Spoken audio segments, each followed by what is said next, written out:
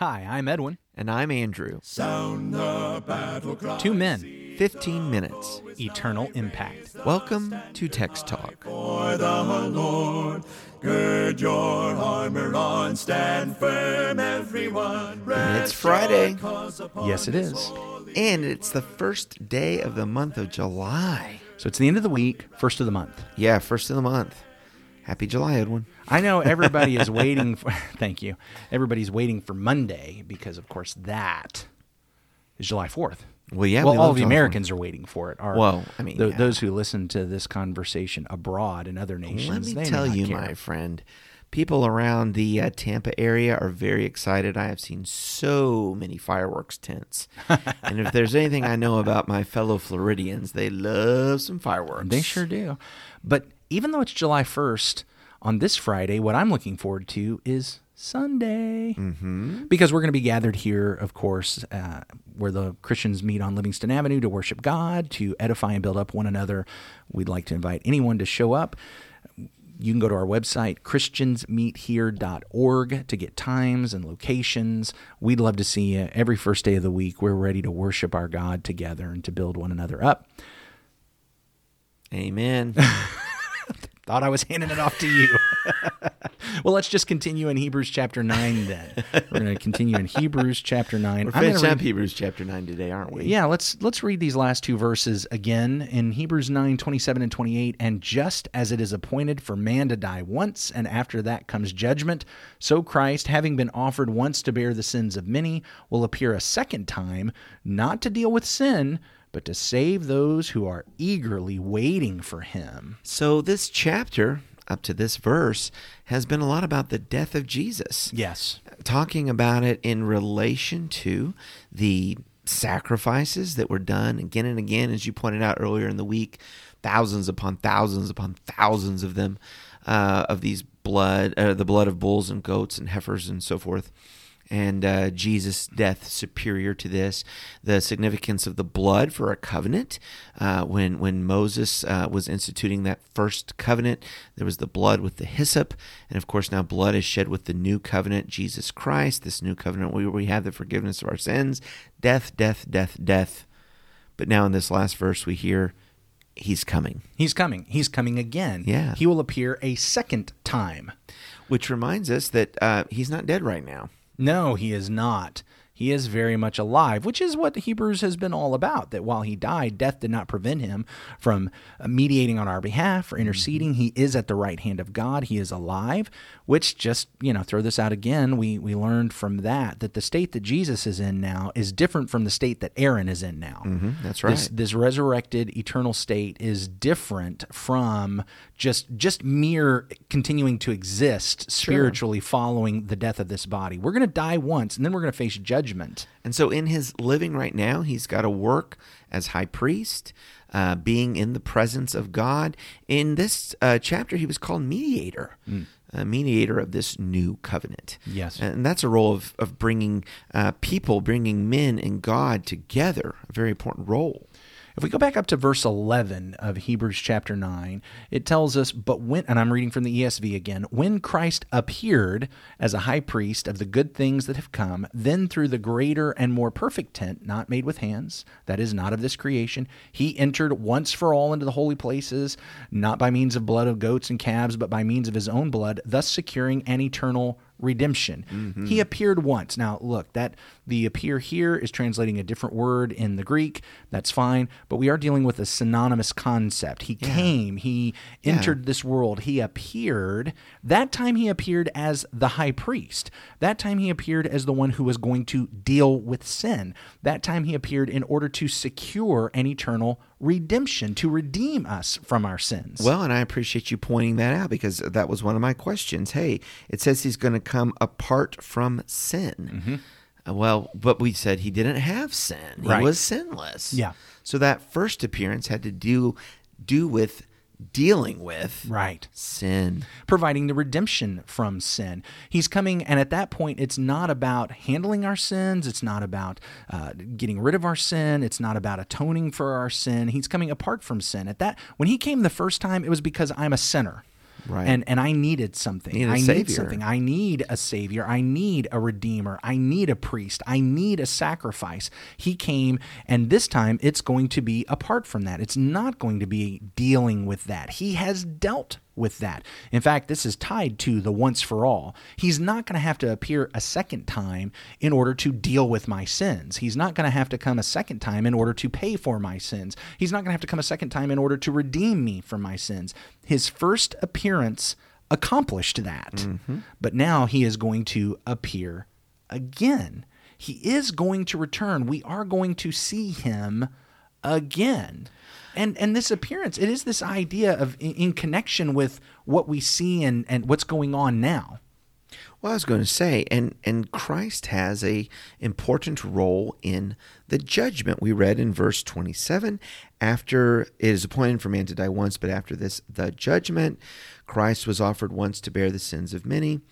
To those who eagerly wait for him, he will appear a second time apart from sin for salvation. We die, there is judgment. But it is Jesus Christ who's going to execute the judgment of God. He is coming back in part to judge. And it will be to save those who have been eagerly waiting for him. We can talk about what that looks like, what that means. Yeah. But he is also the one who will be sending the wicked, the evil, the ungodly to hell. Yes. He executes the righteous judgment of God. He is coming. It is interesting to me that in this last verse, what he highlights, though, is saving those who are eagerly waiting for him. As Jesus returns, the point is those who eagerly wait for him will be saved. Now, the weird thing is that today people don't view salvation as judgment. When we say things like, don't judge, you shouldn't judge, nobody ever accuses, look, if I were to say, Andrew, you're right about that, nobody ever says, Edwin, don't judge Andrew. No, they don't. Except that is just as much judgment as if I said, Andrew, you're wrong about that. It is. Oh, Edwin, if I said you were wrong, folks would accuse me of judging, and you're not allowed to do that. If I said you're right, they're like, oh, you're such a nice guy, Edwin. But both are judgment. It is. And so when Jesus comes to save those who are eagerly waiting him, this is judgment. This is him coming and saying, you're eagerly waiting for me. I'm going to do something for you. I am going to save you. I died for your sins to be removed. You have surrendered to that. You are now waiting for me to come and lift you up. I'm going to do it. I'm saving you. I'm delivering you from all of this stuff that you've been dealing with down here on this earth.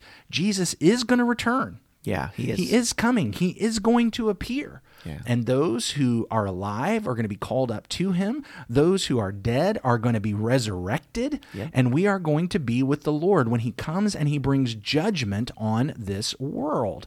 And it's going to be judgment on everyone who has ever lived and ever died, and even on those who continue to live at that moment when he does return. It is coming. But he will save those who are eagerly waiting him.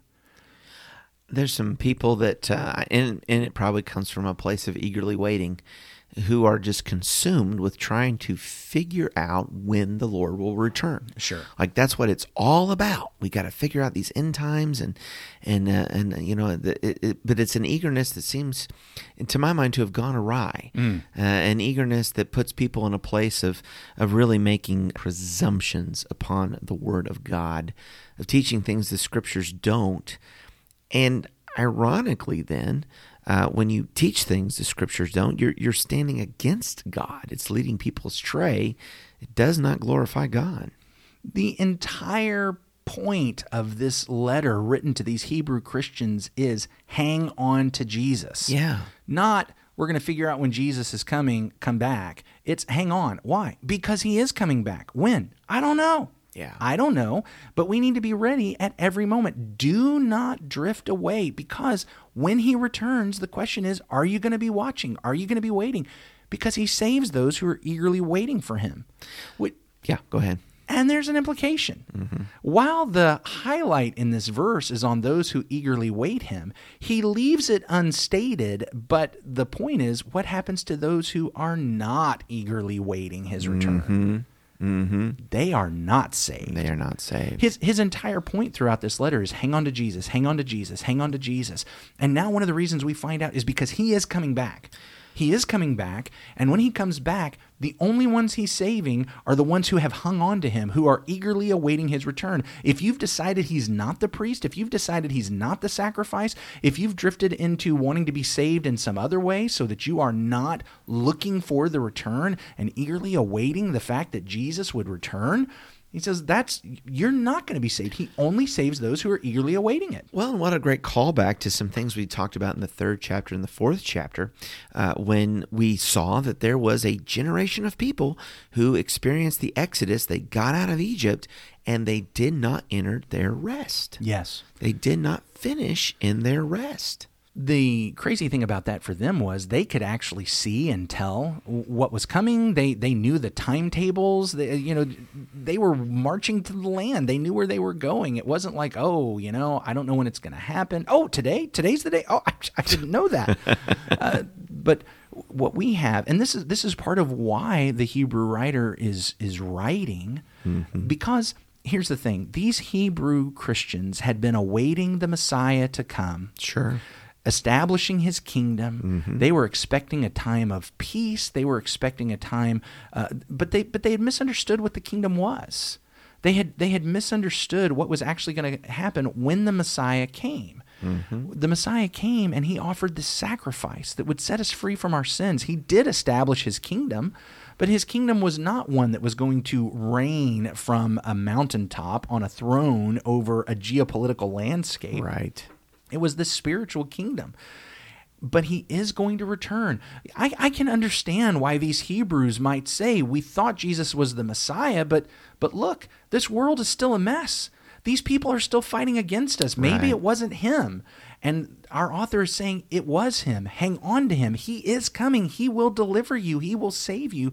But you've got to be waiting for him. Yeah. Don't drift away. Don't go back to the law. Don't pursue paganism. Don't just give up and go to atheism. Hang on to Jesus. He is coming. Amen.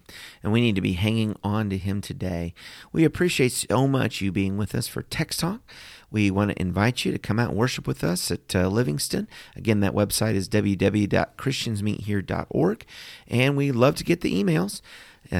TextTalk@ChristiansMeetHere.org, TextTalk@ChristiansMeetHere.org. Let's have a prayer. Our great God and Father, we thank you for this day. We thank you for this week, that we might be able to look at Hebrews chapter 9. Father, we just see what is important. And what is important is that you have given us today.